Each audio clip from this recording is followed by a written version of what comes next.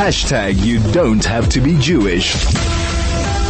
Changing the subject a little bit, we needed to understand what on earth is going on in Cape Town. Manny De Freitas is a member of parliament for the Democratic Alliance. Manny, a very good morning to you. How are you? Morning to you. Morning and to the listeners. Nice to be back. So give us an update. What is happening there? Well, I don't know how much you and the listeners have been following the whole saga, but last week the city of Cape Town reached complete standstill, where minibus taxis completely blocked the N2 highway. That's the highway that leads to and from the airport, and people are literally stuck. Those that were in the city bowl were stuck because of the taxis had completely blocked off the roads. Now it goes back to negotiations that Santaco, which is the Federation for Taxis, had been with the city. Mm-hmm. Now, one of their main problems is the fact that the city is applying the law equally right through. I found it interesting what you were talking about, your previous guest earlier on this morning. The law needs to be applied equally, and that's what was doing now. What the city's been doing. Mm. And because taxi associations and minibus taxis are so powerful in South Africa and provide such an essential service for most South Africans, they know they're in a very powerful position. And historically, they've been able to get away with a lot of things. And that's, for example, all of us have experienced it, how they break the rules of the road, how their vehicles aren't roadworthy, and so forth and so forth.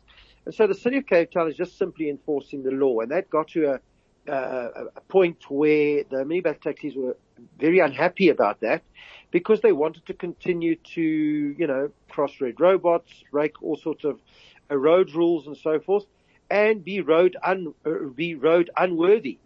And so there have been negotiations, the mayor and his team, with Santaco, and in fact on Friday a very positive meeting was reached where there was some good conclusions that both parties were quite happy with. But the gist of it is that the city was saying, we're going to enforce the law equally, whoever you are, no matter who you are. That is how you build a competent, good state, how you build law and order, that nobody is favored over another, that all laws and rules are applied equally, irrespective of who you are. Now that was very well done, and on Friday it reached a good conclusion. Suddenly on Saturday, I'm saying, we're all guessing, there certainly was some political shenanigans behind the scenes, and we know for a fact that the Minister of Police was in the city and had met with the taxi union, and we know that, and the other thing is that's a little concerning, is that actually isn't his portfolio. This falls under the Minister of Transport, and there's no doubt that the Minister of Police riled the Santaco and the industry up when suddenly there were a whole lot of demands made by the city that the city couldn't agree to, and that included special privileges, if you like, for minibus taxis. And the mayor and his team said we're simply not prepared to abide by this because it's illegal, and you've got to, if we're going to build a South Africa that is grounded in law and order, where everybody knows where they stand, they broke the law, no matter who you are, you're going to be in trouble. And so they have now since caused all sorts of problems in the city. They've blocked off roads, they've done all sorts of crazy things. And the mayor, quite rightly, Jordan Hill-Lewis, is standing firm by his position. I heard you covered that in your news bulletin. And as he says, quite rightly, you've got to, no matter who you are, you've got to abide by it. Absolutely. Now, the implications are, not just for the taxis in the city, but has a ripple effect on all sectors. I mean, can you imagine if you run a business in the city of Cape Town? Well, this is the problem. I mean, schools, informal, nobody can manage. Right, and it's caused absolute chaos. It's also economically, it's not an opinion, it's an absolute fact that economically the Western Cape is the strongest province at the moment, strongest growing province economically, and there's more prosperity happening in the Western Cape, and so it has all these impacts on people directly.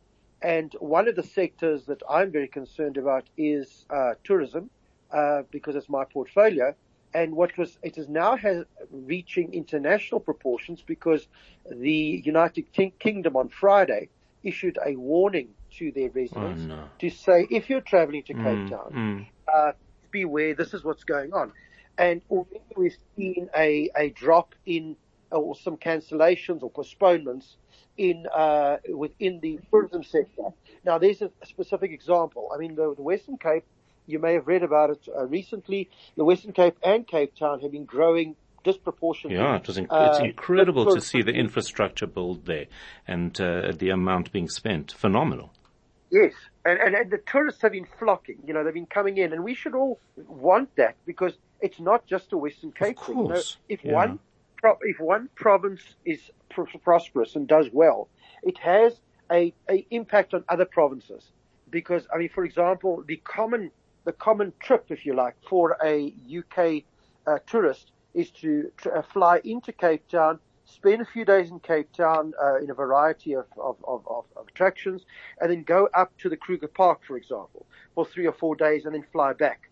Now, that would impact, depending on where you are going into the Kruger Park, you would, it benefits Mpumalanga, it may benefit Limpopo.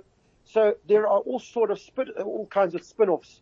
And of course, even if a tourist isn't physically come to Gauteng, we supply a lot of the goods that go down to the Western Cape.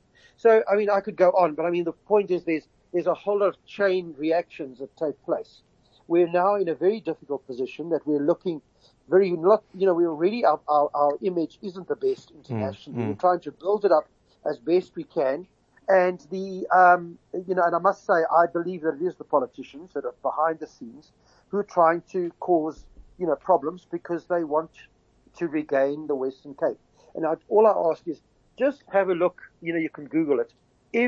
Almost like clockwork, about a year before an election, there's always either strike action. Yeah, so interesting because I was convinced of this. Yeah, I was absolutely convinced that there had to be a political play here. Can we know it for sure, or is this something that can be traced and proven? Well, I mean, at the moment, it can't be for sure, and this is my speculation. Right. I do know that J.P. Smith, who's heading safety and security in the city of Cape Town, is looking into this kind of thing. It's difficult to tell. Now, I'm guessing we may never actually ever find out, and people, you can never get to the bottom of it. But I mean, it is like clockwork. Before every election, about a year, something takes place to disrupt. And the only way you can win elections is to do it properly, is to convince people of your platform, what you believe in, how you should make changes. And if we want to build a society, we cannot be in a situation where you try and create illegal or unlawful action to try and meet an objective. Rather, let's do it like most countries that have successful democracies. Let's do it by debating with each other, by convincing our viewpoint to someone else, and so that is the way we should do it. So it is a great concern because it now is impacting on the economy of the Western Cape and our tourists, which I don't know when the last time you were there, but I'm sure some of your listeners have been to Cape Town recently. Sometimes, you're walking in the streets, unlike what some of your listeners will say you can't do in the wilds, but you can do it walking in the CBD, and you'll hear people speak various different languages from all over the world. Absolutely. Because It's absolutely and that's incredible. a good thing. Sure. So, So that's Hachamor, one of our That's listeners, what we are, very concerning. yeah, saying the minibus taxes are a law unto themselves, no way to stop it. South Africa's law enforcement is a joke because that was what the ANC relies on to stay in power. So there's definitely the sense that there is something political at play. Do we think that given this interdict now that things might settle down in the next day or two? Well, I'm certainly hoping that'll be the impact. I'm hoping they're going to respect the interdict because it can escalate. Of course, it can go either nobody way. wants it. And I suspect that the politicians that are behind this do want it to escalate. They do want chaos. They don't, I don't believe care about South Africa because if you did, you wouldn't want this kind of destruction and mayhem. So, I'm hoping the interdict will cool things down.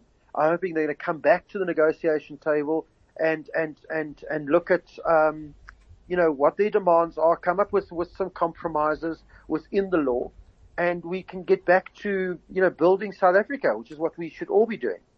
Absolutely right. Manny De Freitas, member of Parliament with the Democratic Alliance, talking to us about the taxi protests in Cape Town. It's 8:30. I'm Howard Feldman. Good morning.